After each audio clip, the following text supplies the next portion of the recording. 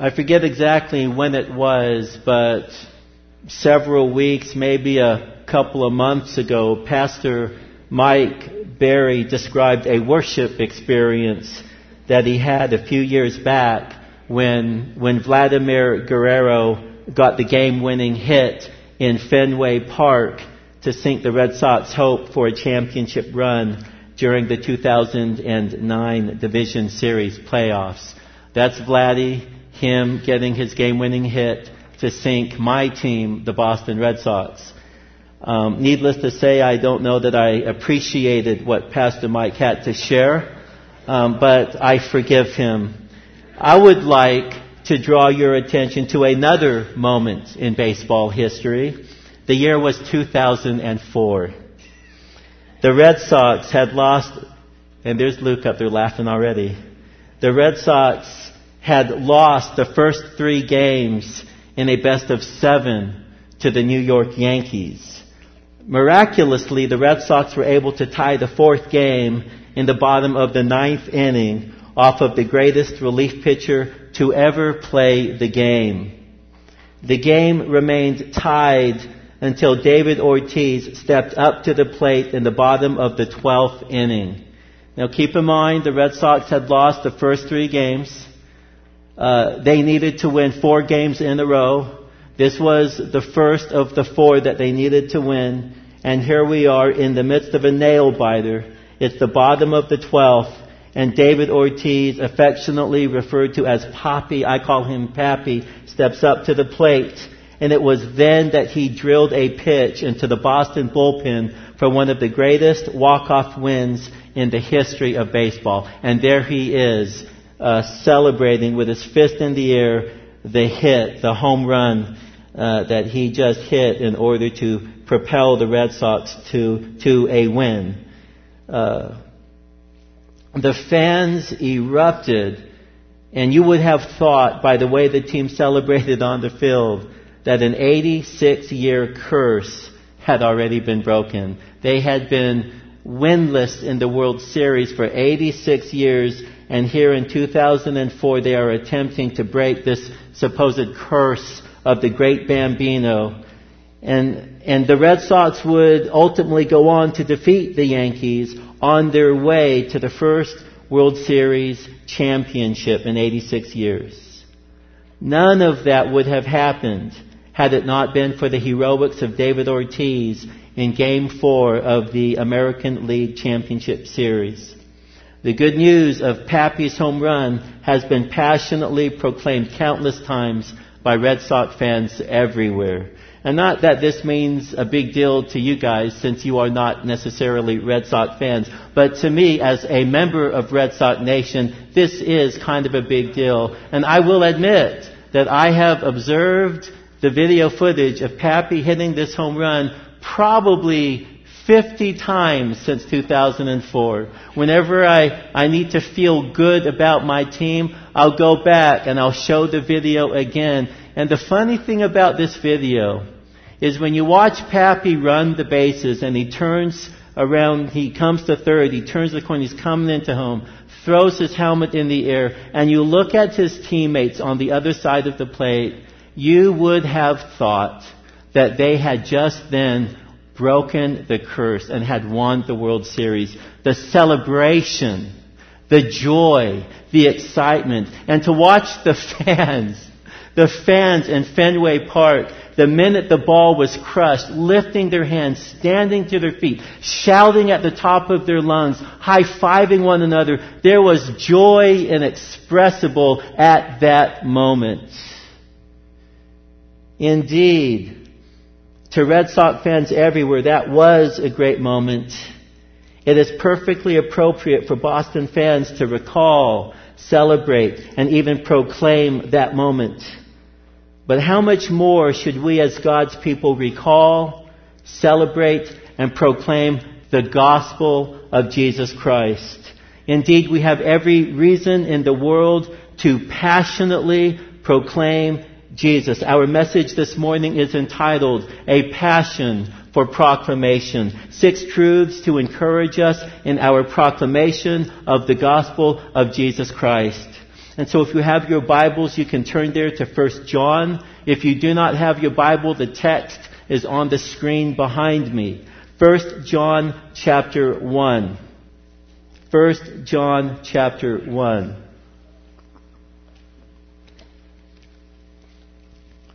Listen to the word of the Lord. What was from the beginning, what we have heard, what we have seen with our eyes, what we beheld and our hands handled concerning the word of life. And the life was manifested, and we have seen and bear witness and proclaim to you the eternal life which was with the Father and was manifested to us. What we have seen and heard, we proclaim to you also, that you also may have fellowship with us. And indeed, our fellowship is with the Father and with His Son, Jesus Christ. And these things we write, so that our joy may be made complete. Again, the message is entitled A Passion for Proclamation, 6 truths to encourage us in our proclamation of the gospel of Jesus Christ. I submit to you, brothers and sisters, that we have every reason in the world to lift our hands in praise and to shout unto the Lord the glory of the Lord before a lost and dying world who have no hope and are without Christ. And so let us go ahead and have at it. Truth number 1. The Jesus we proclaim is divine.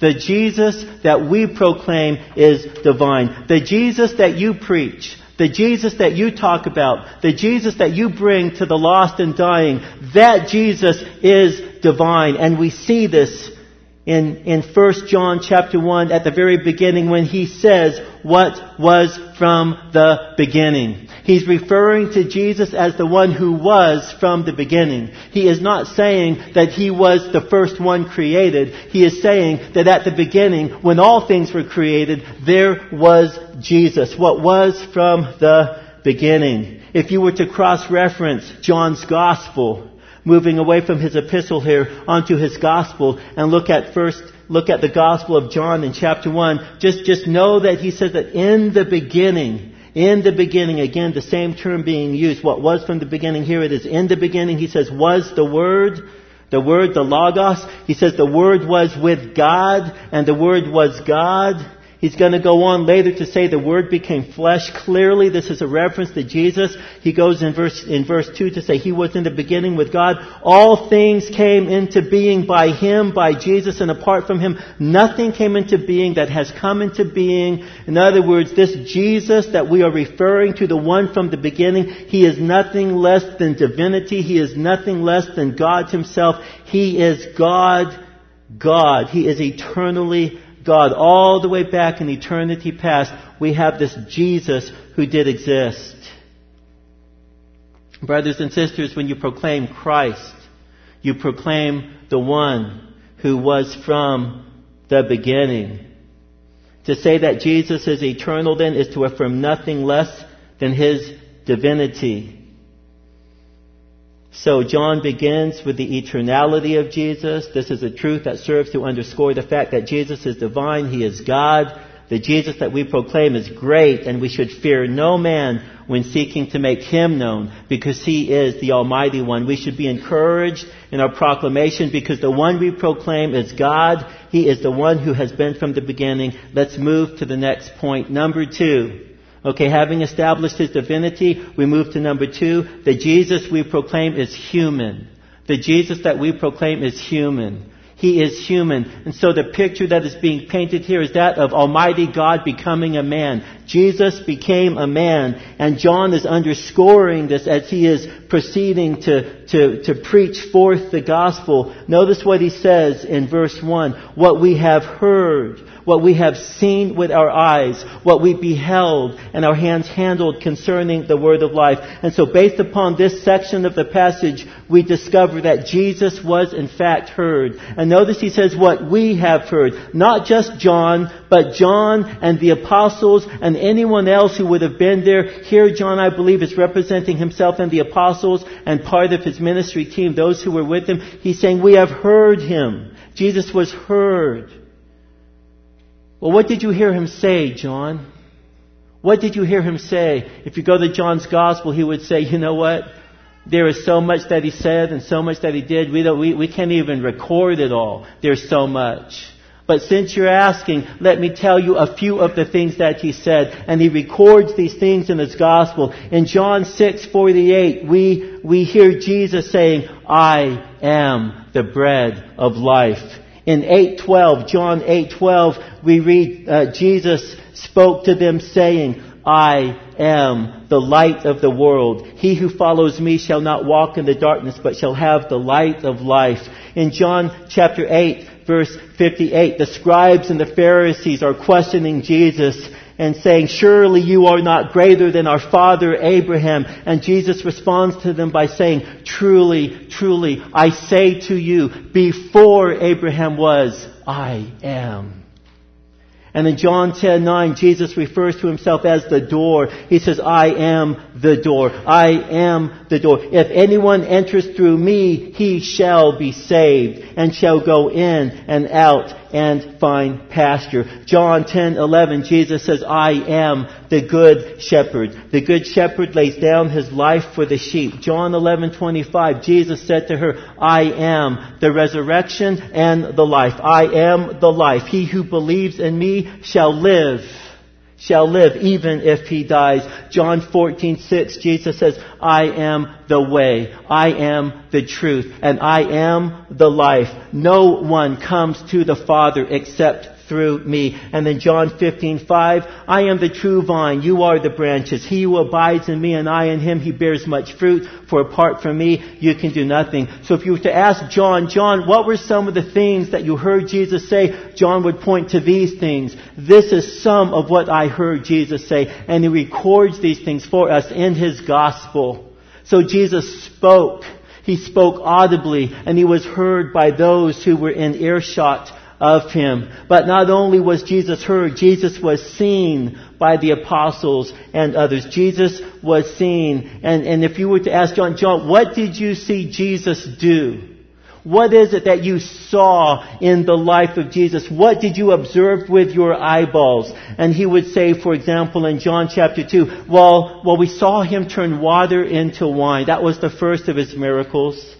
We saw him, John chapter 4, healing the official son of his extreme illness. John chapter 5, we saw him healing a man paralyzed for 38 years. He healed this man at the pool of Bethesda. And in John chapter 6, John says, we saw Jesus feeding of the 5,000. Later in chapter 6, John says, we saw Jesus walking on the water. Chapter 9, we saw him healing a man that was born blind. He healed a blind man, a man that could never see, not from birth. He had never had the experience of eyesight, and yet he gave to him eyesight. That is what we saw, John would say. We saw him raising Lazarus from the dead. He was dead, and yet Jesus Christ raised him from the dead. That is what we saw. And these are just some of the miracles that John would point to. John might even say, you know what? We saw Jesus at the Lord's Supper, his final supper. We saw him bend down very low to wash the feet of the disciples. He washed my feet.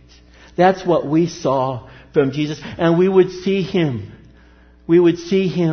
being forsaken. We would see him being abandoned as the Roman guards came to seize him and to take him along the path that led him to his crucifixion at the cross.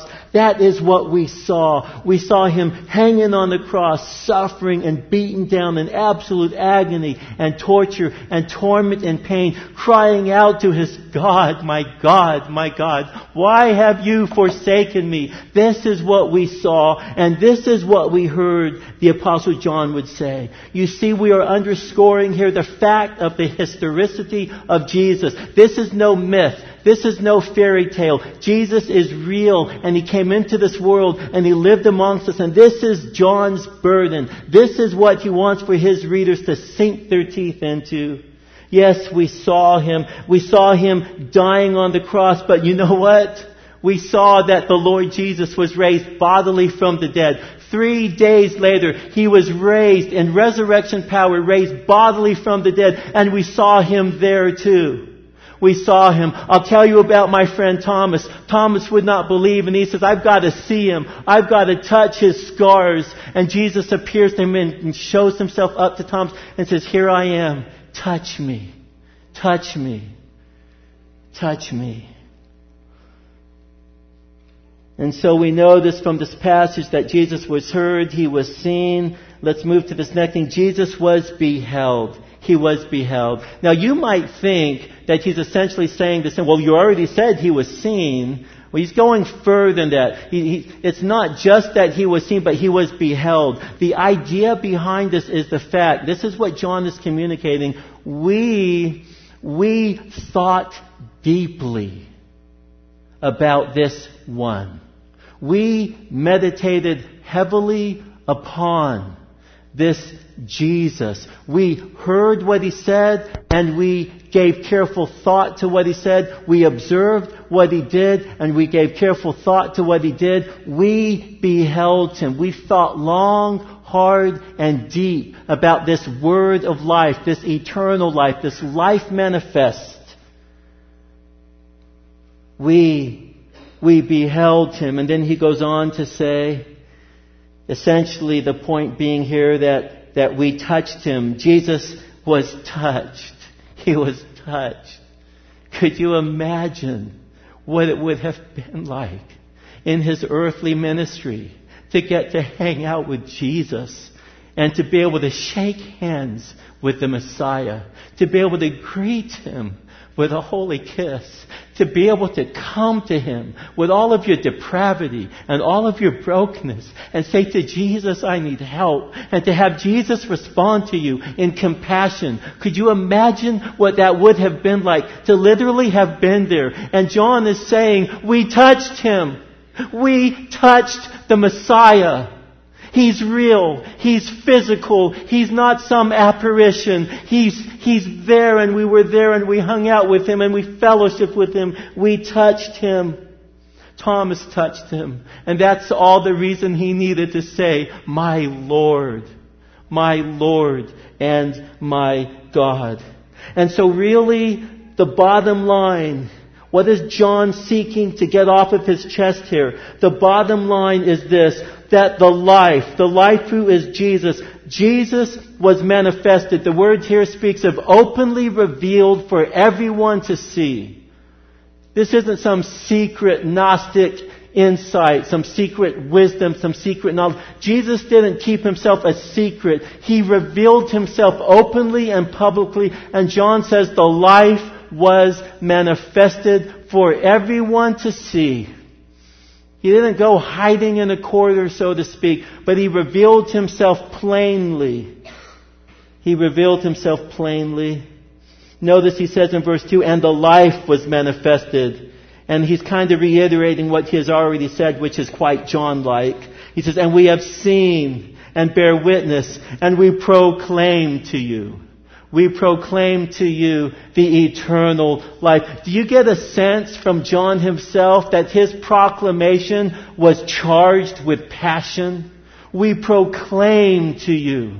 We proclaim to you the eternal life. We've seen it, we bear witness, and we proclaim to you the eternal life. Part of what's going on here is he is underscoring the historicity of Jesus, is He not? He's historical. He really existed in time, space, and history. And one of the things that I think about is going back to my college days. I grew up as a non-believer. And I landed myself at Cal State San Bernardino. And for about the first 2.5, 3 years, I was a non-believer. And on a whim, I decided, whatever, I'll be a history major. The day came and I had to make a decision, and I thought, you know what? I'll major in something I know nothing about. And so I became a history major. And I was forced, as a history major, to deal with the historicity of Jesus. I took a class on the history of world religion. And I studied the 5 major world religions: Judaism, Christianity, Islam, Hinduism, and Buddhism. I studied those religions. And one of the things that was unavoidable to me is the fact that the death and the resurrection of Jesus was something that really happened in history. And so you see, what happened is God used my study of history in order to get me to a place where I would believe in the historical Jesus as revealed through God's Word. And so for a season I was an unconverted believer. I assented to the truth, but I had yet to be born again. And eventually what would happen in December of 1991, I would be up there in San Francisco for the first time. I would hear the gospel and my eyes would be opened. My eyes were opened. I saw what I had never seen before. I saw that Jesus came not for the righteous, but for the unrighteous. He came to seek and to save that which was lost. And you might be here this morning. You may be a young person this morning. You've never come to faith in Jesus. And I want you to understand that what I am telling you is no fairy tale. It is something that is rooted in history. Jesus Christ really did die on the cross for your sin. He was raised bodily from the dead so that in Him you might have life. If you ever want to experience life the way it was meant to be experienced, you've got to come to Jesus. You've got to have an encounter with Jesus. You have to come to this place where you can say with absolute certainty that I know the one who is life. I know Jesus. I know Him. I've been born again. It's not just head knowledge. It's not just what Mom and Dad told me to believe, but I know it with absolute certainty that this Christianity, this Jesus is true. He is true. Brothers and sisters, proclaim Jesus with absolute confidence that what you proclaim is historically verifiable. There is no question about it. Proclaim Jesus knowing that there are many who are clueless about the historicity of Christianity. Many out there dying and going to hell and they have never heard and they don't understand and they are ignorant and they need to be confronted with the facts of Jesus. And God would have you to passionately proclaim the Messiah to a lost and dying generation going to hell without hope and without God in the world. You are surrounded by need. And God through His Word this morning is speaking to you and He wants you to know that He has called you to proclaim the gospel. He has called you as His children with a high and holy calling to make Christ known. You've got friends and family members. You've got neighbors. You've got coworkers. You've got kids on your little league team. You've got kids on your soccer team. You are surrounded by people that need to know the Messiah. They need to know. And God is speaking to you and He is saying, I want to use you. I want to use you as an instrument of my grace, and I will use you. I am the God who became man, who is the one who will impart life, and just trust in me and take steps of faith and make Christ known. Make Him known. Well, this is going to lead us to the next point, number 3, that the Jesus we proclaim is life. The Jesus we proclaim is life. Be encouraged with who it is that you proclaim. He is life. Here in this passage at the end of verse 1, He's described as the Word of life. At the beginning of verse 2, He is described as the manifested life, or the life that was manifested. And there in the middle of verse 2, He is described as the eternal life. Again, the idea that as the eternal life, He is the life. And the life that is Him is a life that has existed eternally. And He is, at the end of the day, the source of life. He is the one through whom we experience life. The use of the word life, the Greek word is zoe. This word, as it's used in connection to Jesus, can speak of a life that is marked by vitality. A life that is animate. A life that is full.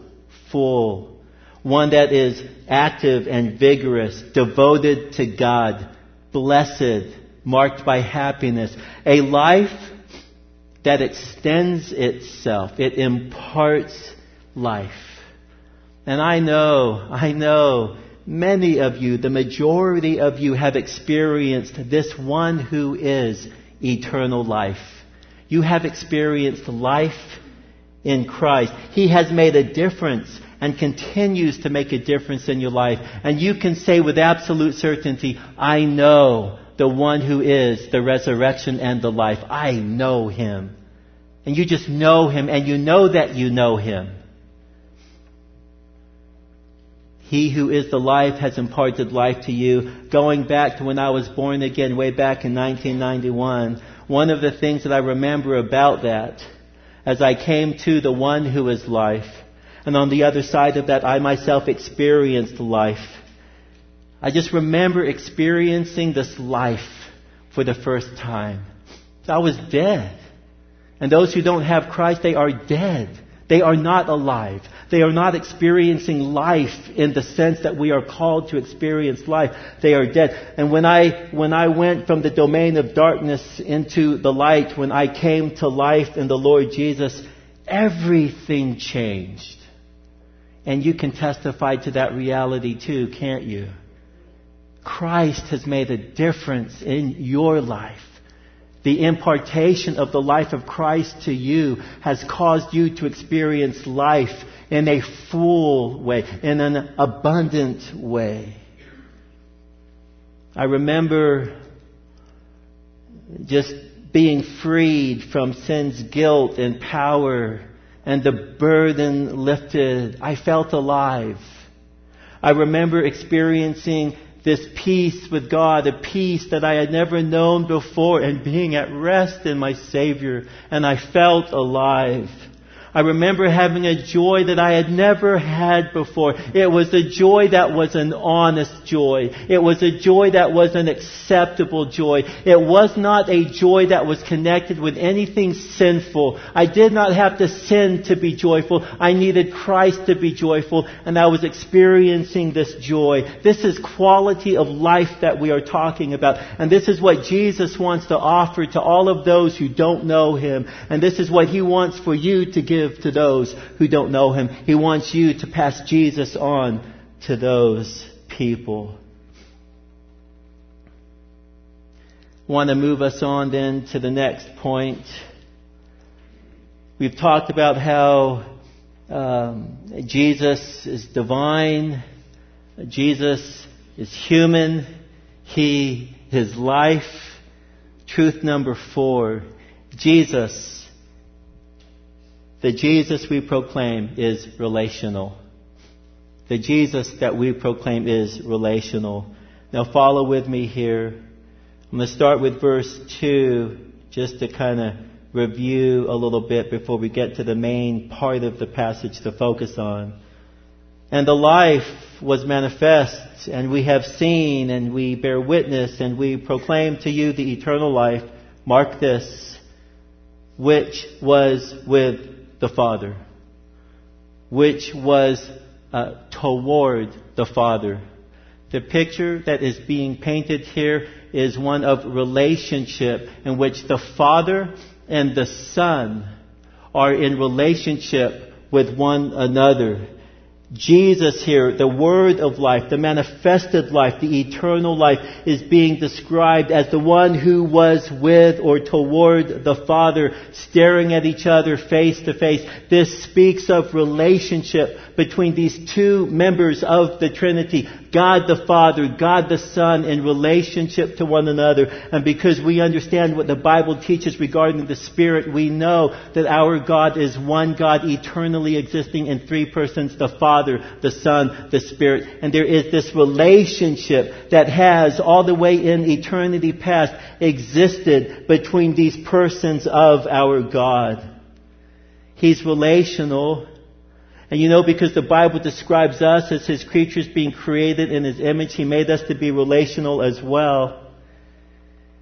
The Jesus we proclaim is relational, and so this point serves to underscore the Trinity. But I want to say something else about the relationality of Jesus. It says, which was with the Father and was manifested to us. Again, the word is plainly revealed for everyone to see. And the million-dollar question here is, why was He made manifest to us? What was the purpose in Him being made manifest to us? John, help me to understand. Unpack this for me. John, please tell me. And John would say, because He wanted relationship with you. Our God is relational. He came into this world to accomplish for us what we could not accomplish for ourselves. That is to secure for us salvation. He rendered Himself upon the cross as a sacrifice so that we would not have to die for our own sins. Jesus Himself was willing to die for our sins. And He took upon Himself the wrath of Almighty God as the punishment that we deserved was poured out upon Jesus. And He took the whipping. He took the beating. He took the suffering. He took the anger. He took the judgment in our place. Why? Because He wanted so bad for us to be brought into relationship with Almighty God. The God that we proclaim is a relational God, not just in terms of the Trinity, but in terms of the Trinity's desire for His salvation to be brought to those that need Him. The Jesus we proclaim is relational.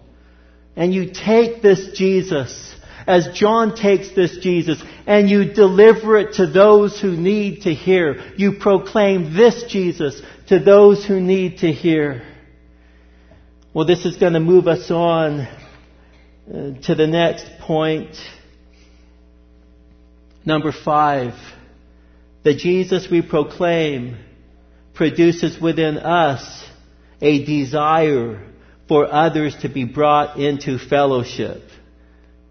Think about that. The Jesus that we proclaim, He produces inside of us a desire for others to be brought into fellowship. Listen to what John says in verse 3. Okay? What we have seen and heard, we proclaim to you also. We are proclaiming to you this Jesus who is divine, who is man, who is life, who is relational. We are proclaiming this Jesus to you. Why, John? Why are you proclaiming it? He says, so that you also may have fellowship with us. You see, this is the effect of the gospel in the life and heart of John himself. He wants so bad for those who are reading his letter to be brought into this relationship, to be brought into this fellowship, so that you also may have fellowship with us. Oh, we want for you to be brought in. Oh, we want for you to experience what we have experienced by God's grace, His goodness. We want for you to be drawn into this fellowship with us. And note what He says, and indeed our fellowship is with the Father and with His Son, Jesus Christ. At the end of the day, this is what we want.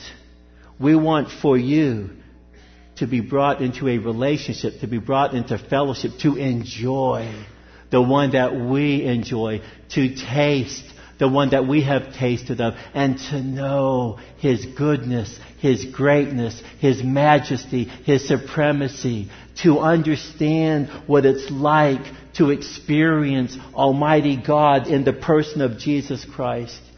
We want for you to be brought into fellowship. This represents the heart of God. God is not pleased.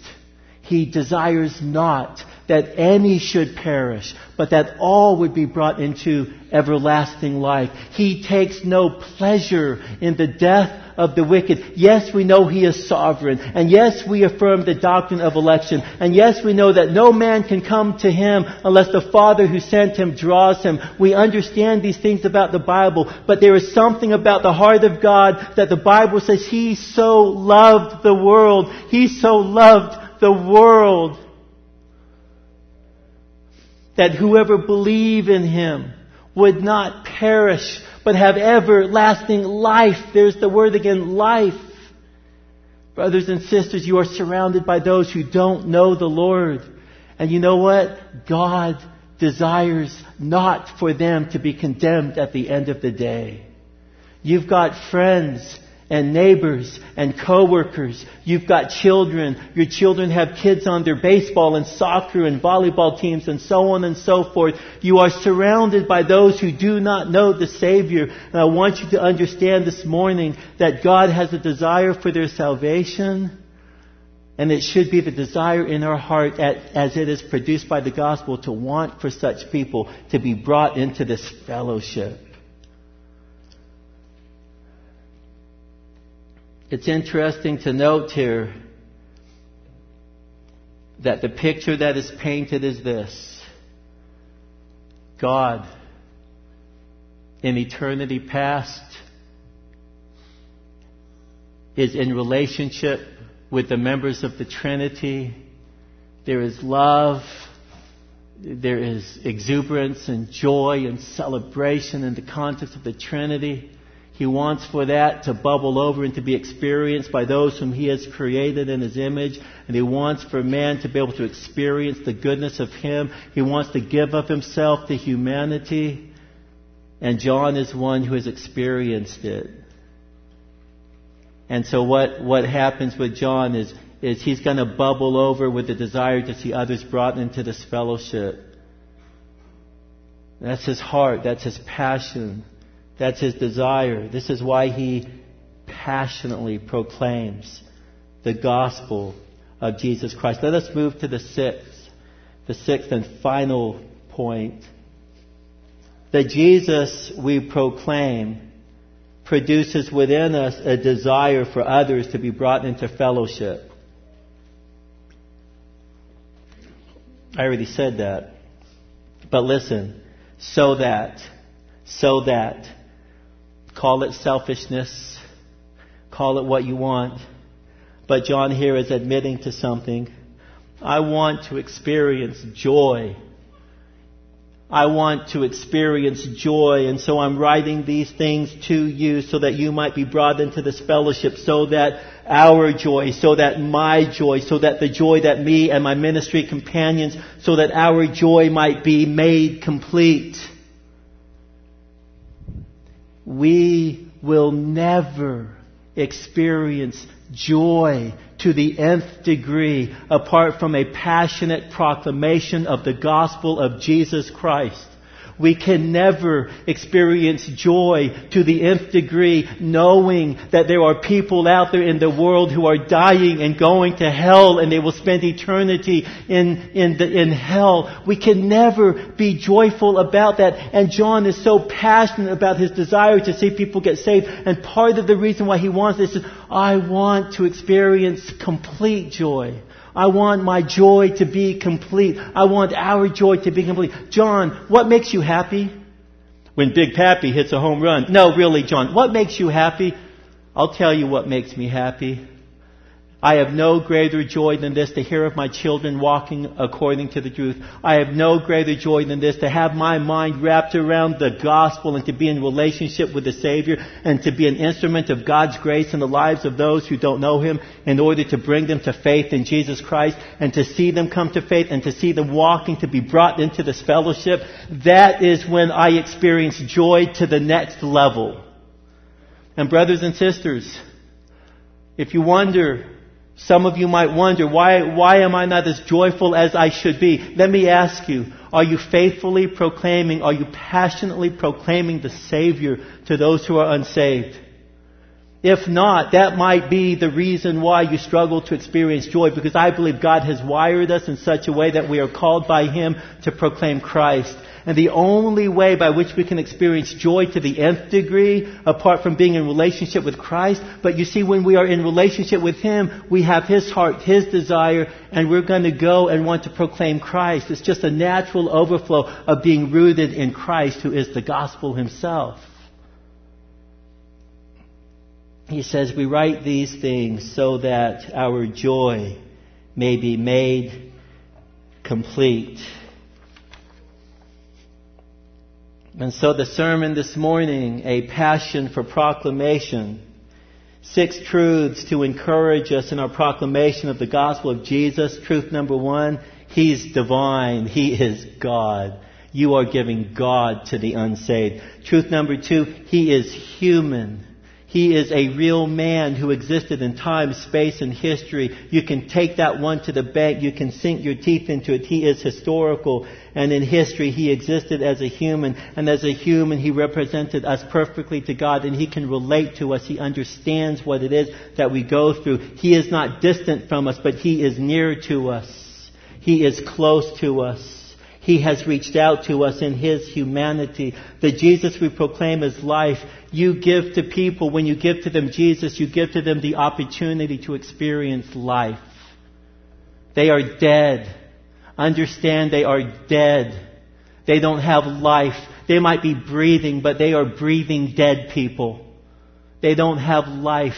And when you give to them Jesus, you give to them the opportunity that they might be brought into the one who is life and thereby experience life themselves. The Jesus we proclaim is relational. Again, we talked about how this underscores the Trinity as well as His love for humanity. He is relational. He desires relationship. Understand that and let these truths encourage you and motivate you and propel you to be a passionate proclaimer of the gospel. The Jesus we proclaim produces within us a desire for others to be brought into fellowship. You see that with John, and I submit to you that such should be true about us. We should have a desire to see others brought into the beauty of this fellowship that we have with Almighty God. And then 6, the Jesus we proclaim produces within us a desire for others to be brought into fellowship so that our experience of joy might be made complete. You know, the Bible says that when a sinner repents and comes to faith, the Bible makes it clear that there is rejoicing in heaven. Could you imagine what the scene at the throne room of Almighty God must be like when a sinner repents of his sin and believes in Jesus, and how much celebration and explosion of praise that there does exist in the presence of Almighty God. In His presence there is fullness of joy, and such a fullness is more manifest when lost people are coming to faith in Jesus. We want to experience joy. We want our joy to be made complete. That's why we proclaim the gospel. There's nothing wrong with being motivated by the desire for you to be joyful. Because ultimately, at the end of the day, your joy is God's joy. He wants for you to experience joy in this sense of the word. And that just causes Him to rejoice Himself. It pleasures our God. Our stated purpose here at Cornerstone is to help folks journey from brokenness to wholeness. We envision a path from brokenness to wholeness that we desire for all folks to experience. It starts with conversion, and it goes on to include immersion, community, outreach, and finally glory. Our care group leaders have been exhorted with the theme of outreach, going all the way back to the end of the summer before care groups began this ministry year. We've been encouraged and exhorted to make the theme of outreach central to what we are doing over the year. You have been encouraged to make a list of the people in your spheres of influence and to begin to pray for those people and to ask the Lord to open up doors of opportunity for you to reach out to those people. This is our passion. This is our desire. We want to see people brought from brokenness to wholeness. And I submit to you this morning that God wishes to use you as an instrument of grace in the lives of those in your spheres of influence to reach out to them. But our care groups also have been instructed to think of ways in which they as a care group can do outreach. And also as a church, we are thinking about ways that we can do outreach. And one of those ways, one of the things that we have done for many years now is we have had the Festival of Treats outreach. And that's what we're doing Thursday. I want to encourage you not just to pray for that event, but to do whatever you can to show up and to be a help during that event. We need people to help. And if you show up and if you ask, what can I do? I can guarantee you we can find a way to put you to work. And you'll be doing this for the glory of God so that we might have opportunity to rub shoulders with those who don't know Him, because we want to see them coming to faith in Christ. That is what it is all about. And this Festival of Treats is just one example of a few events that we'll do over the year in an effort to reach out to those who do not know the Savior. I began with a reference to the worship experience of Red Sox Nation regarding David Ortiz's history-changing home run back in the 2004 ALCS. What a moment. What a moment. Red Sox fans have relived and proclaimed that moment until this day. Brothers and sisters, we live to proclaim a greater moment. The moment that Jesus Christ died on the cross, was raised bodily from the dead, and ultimately ascended onto the right hand of the Father. And we live to proclaim the one who is going to come again someday. And you are the person that God wants to use in the life of someone to bring them to faith in Jesus.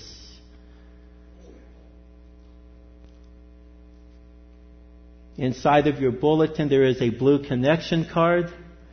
And if you are visiting with us for the first time, or maybe a second time, maybe you've decided to be a regular attender, please fill that connection card out and let us know. We want to be in contact with you. And as the ushers come forward and we prepare to give to the Lord a portion of what the Lord has given to us, I want to ask that you would join with me in prayer. Let us pray to God.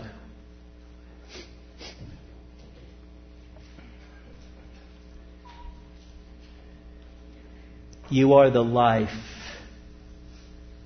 You are the eternal life. You are the life manifested. You are the word of life. Jesus. Oh, Jesus. Shame on us for our failure to exalt in you in the way that we should. We ask that you might help us. That, Lord, our lives would be arranged around, our lives would be centered on one thing, that we would be focused on you and proclaiming you and making you known. Lord, that we might experience joy. Give us joy. And do not give it to us unless we are faithful about your business proclaiming Christ. Be faithful to yourself and give to us your joy as we are faithful to you to proclaim Christ. And we are thankful for Christ, through whose blood we have redemption, the forgiveness for our sins. We have come to you this morning in repentance and in need. And we thank you that you are seeing fit to minister to our need. Draw us closer to you, O God. And draw those around us closer to you. And may we see lost people come to faith in Christ. And may we see in our baptismal people being baptized for the glory of God. And we thank you in advance for how you will be faithful to your cause. In Jesus' name we pray. Amen.